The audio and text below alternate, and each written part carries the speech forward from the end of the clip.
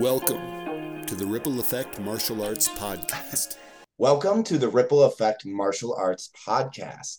Filling in today for Mr. Mark Brady, it is I, Mr. Robert Varant. I am filling in for Mr. Brady because we have a very special host, the man behind the podcast, the blogs, the holiday videos, and so much more. We have Mr. Mark Brady. Mr. Mark, how are you doing today? Hey, Let's just get right into it. We're going to start off with your martial arts history because I am very curious. How did you get started with martial arts? Did you get started with Ripple Effect? So I saw The Karate Kid when I was very young, and in newspapers and magazines and things like that, no internet, of course, but I would see ads for Taekwondo, karate, come study. It's $10 for a class or something. And I would beg my mom, can I please, they give you a uniform, everything. And she'd be, so I went to the YMCA and it was with my parents. And I went down to this room and they gave me a white uniform and white belt. And I sort of, somebody tied it on me and we stood around and we did different kind of karate exercises, right? The punches, the kicks, a little bit of stances, push-ups, things like that. And I kept going to the YMCA for about 3 months, pretty consistently, once or twice a week. And then they had a belt promotion in their way.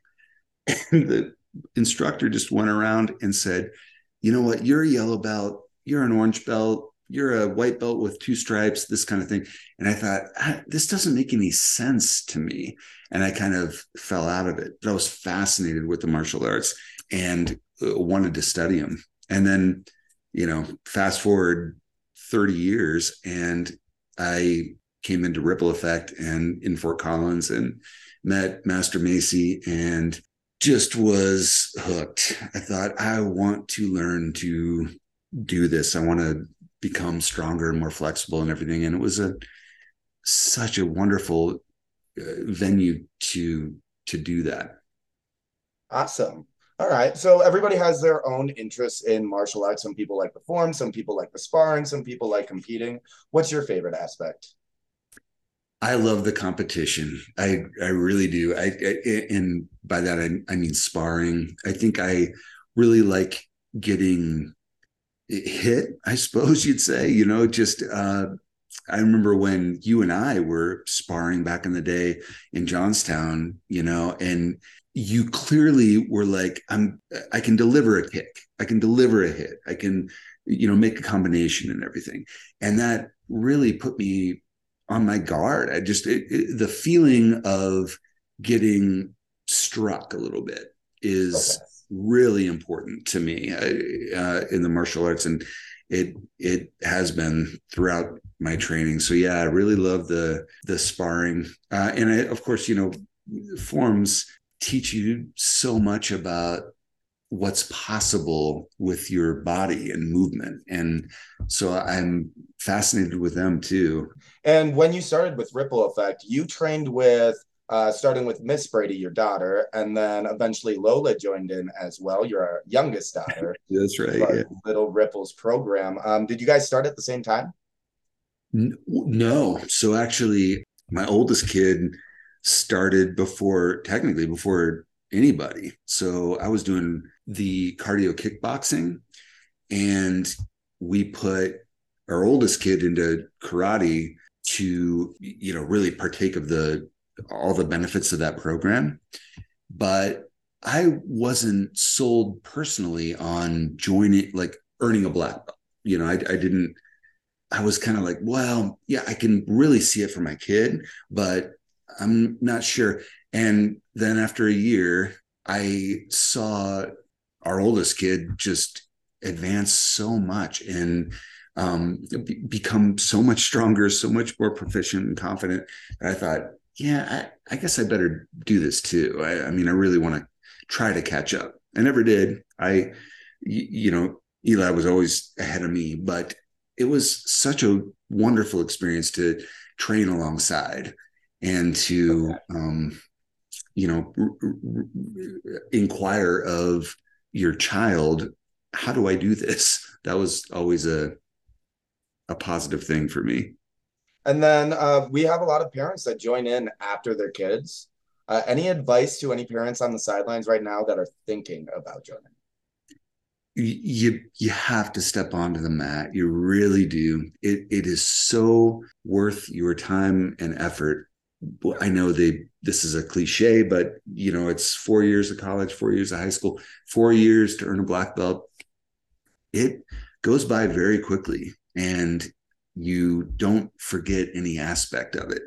And it has been so meaningful to train alongside my kids and to be able to, I mean, it's kind of off the record, but to be able to roughhouse basically, every parent, I think, likes that a little bit, and roughhousing with your kid in a controlled way where you both understand a little bit about what's happening. That has been an enormous benefit from black belt training for me. Just to this day, years after having earned a black belt, I still kind of mess with these kids, in a gentle, or whatever, you kind of, in a way that makes sense to them and makes sense to me. And it's been a very powerful experience. I would say to any parent who is thinking, could I do this? Is it crazy? Go for it. Absolutely go for it. Great. And then as a student, you probably made other connections with other students as well. Adults, other kids. Care to speak about that? Yeah, I formed a lot of connections. I remember after I earned my black belt, I came in the school the first time wearing that black belt. And this little boy who I knew from the school, and his mother, he just came over and he just hugged me. And that was it. Like, no words. He just came over and he just hugged me. And I was like, oh man, thanks a lot, dude. That's cool. There's a level of respect that really passes along through the community. And I love that. Well, you and Mr. Olmsted, when I started, you guys were both very close to your black belt. I believe you were a high brown belt at the time, and Mr. Olmsted was a conditional black belt. And I remember as white belt seeing not only two fellow adults on the mat, but also two fellow adults on staff as well. You guys helped inspire me to set my goal for black belt. Is there anybody that helped inspire you? They're people that everybody who's listening to this will probably recognize, but Master Macy, first and foremost, and Master Wagner. Actually, I remember the first time I met Master Wagner was during a cardio kickboxing class at the karate school. And he was giving me just a couple of pieces of advice, and they were fitness related, not martial arts specific. But I just went, how do you know this about breathing or stretching? And he said, well, I was an EMT in New York, and that was it.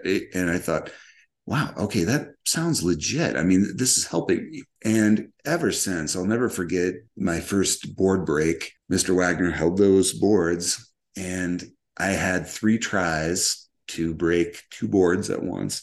And I just couldn't do it. And I felt defeated. The school was quiet, at this point. I mean, there were 30 people there, but they were all silent. And I kind of felt on the spot, like everybody's looking at me. This is harsh. But what I didn't consider was that everybody's looking at Mr. Wagner too, probably closer at him, and going, what are you going to do about this? And he just told me, he said, this is your try. You do it this time. And he held those boards, and I sidekicked them and broke them. And I just felt like, wow, I couldn't do that without you. That is for sure. The tutelage has been amazing. Well, we're definitely going to come back to the martial arts later, but I want to start diving into other aspects of what you bring to Ripple Effect. For example, I've read before some of your writing. I've noticed that you've been published in magazines before, martial arts magazines, correct? Yeah. I've had a little bit of good fortune there and did a cover story for Black Belt magazine some years ago, cover story for Martial Arts Success and iCali Nation. I've done some work for, and it's been amazing to meet martial artists that are from different styles or different backgrounds. So, what brought the two passions together, martial arts and writing?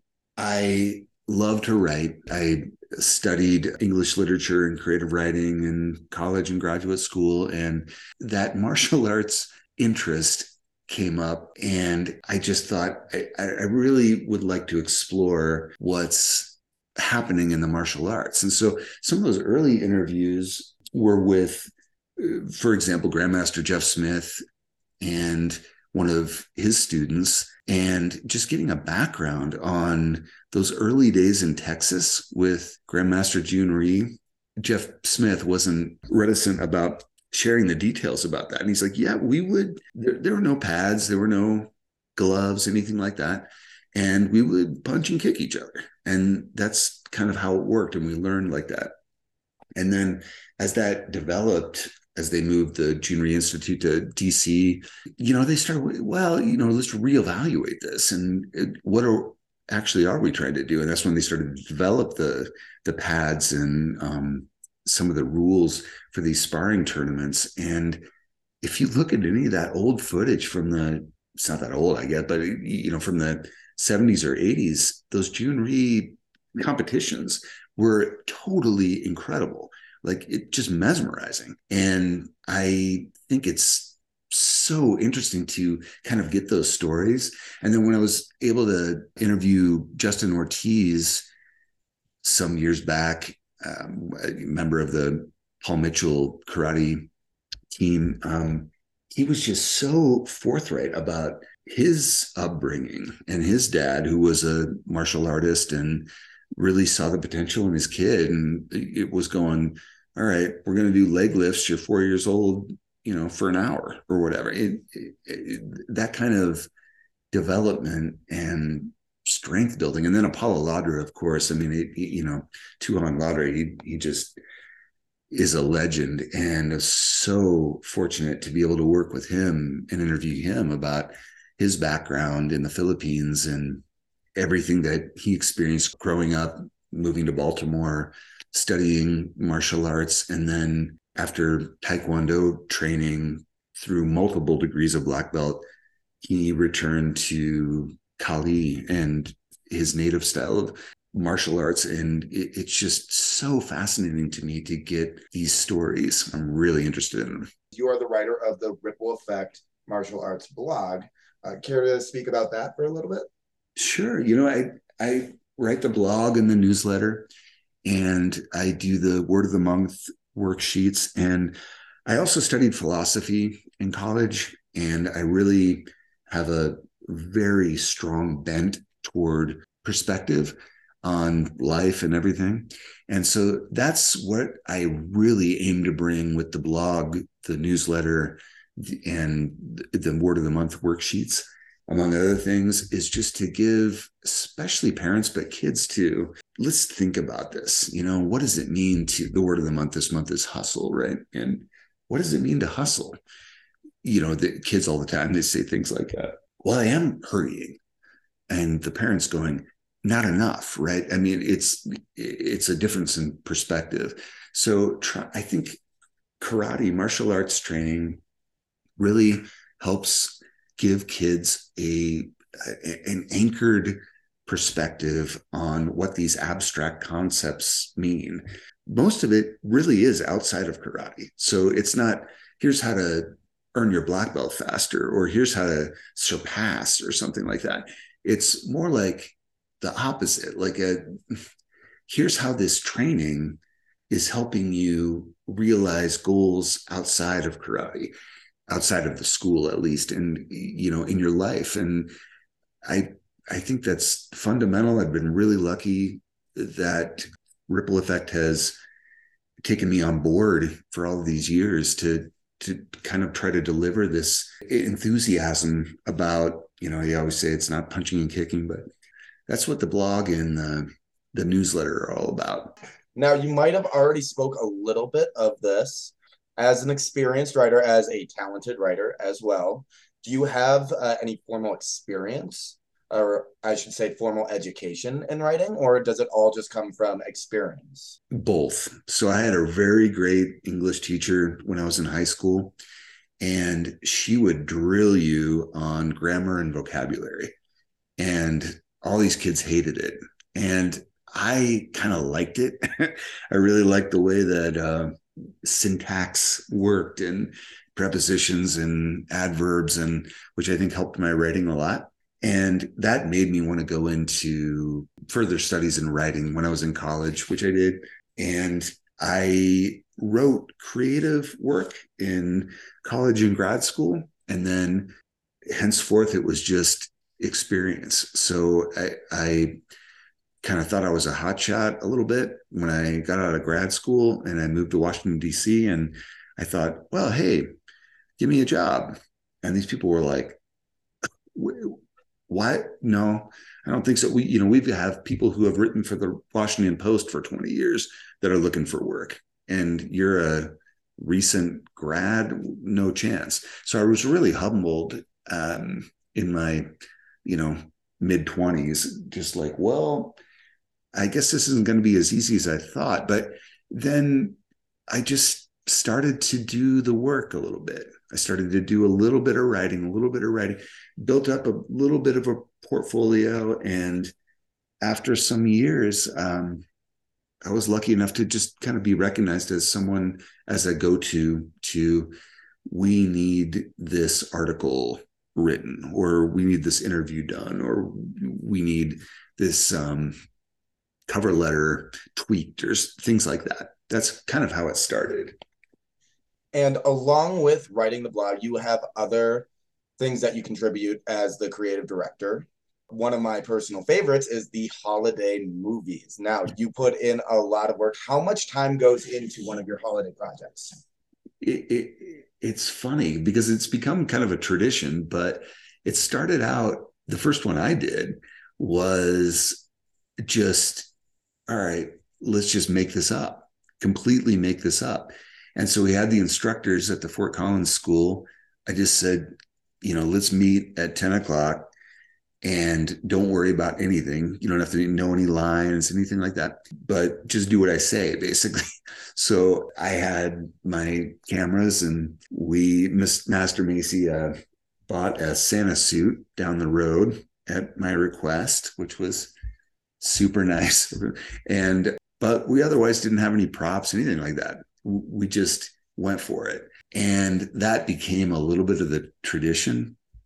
And it takes a long time because you miss shots, you have to redo some things like that. And then the editing process is, you just kind of bury yourself in the basement and go over footage for dozens of hours, basically, and cut and edit it all together, somehow come up with the music and apply that soundtrack and the titles and all that stuff. And then it comes out into something. Since we're talking about the movies, we have to address the number one reoccurring character, the Master Wagner doll. How did that come about?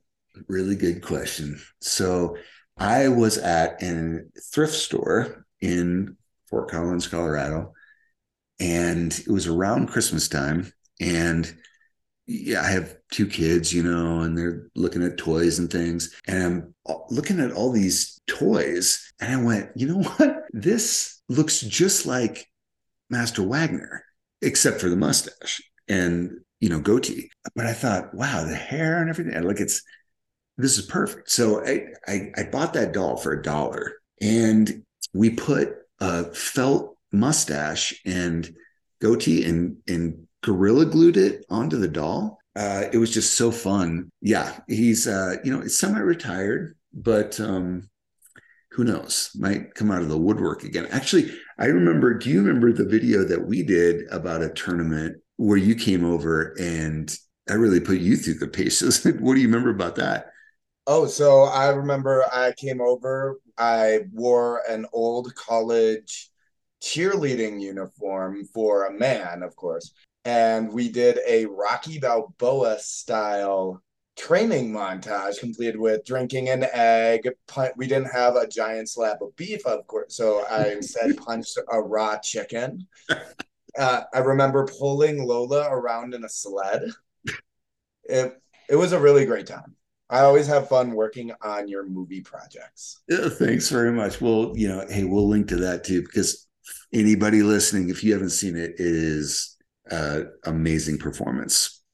So, as a musician, how do you combine your two passions, martial arts and music?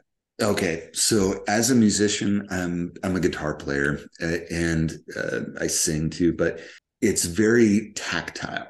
I'm a guitar teacher as well, and I always tell students your contact with the strings is what makes the sound. And with martial arts, there are two aspects to this, I guess.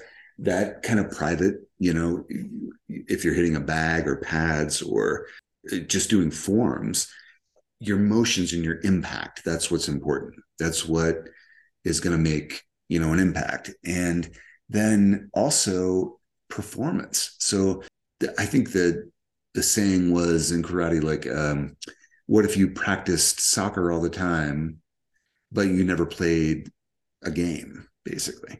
And it's what if you practice martial arts all the time, but you never compete in a tournament? And with musicians, you can practice all day long and be able to play everything that you want.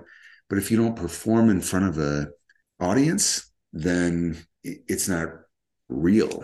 The experience in martial arts of having to perform in a sense, in front of judges, in front of an audience, was extremely important. I mean, I'd been performing music for decades before, but it really reinforced what it means to perform as a musician. So they absolutely do complement each other. Thank you for listening to the Ripple Effect Martial Arts Podcast. Find episodes and more at rippleeffectmartialarts.com.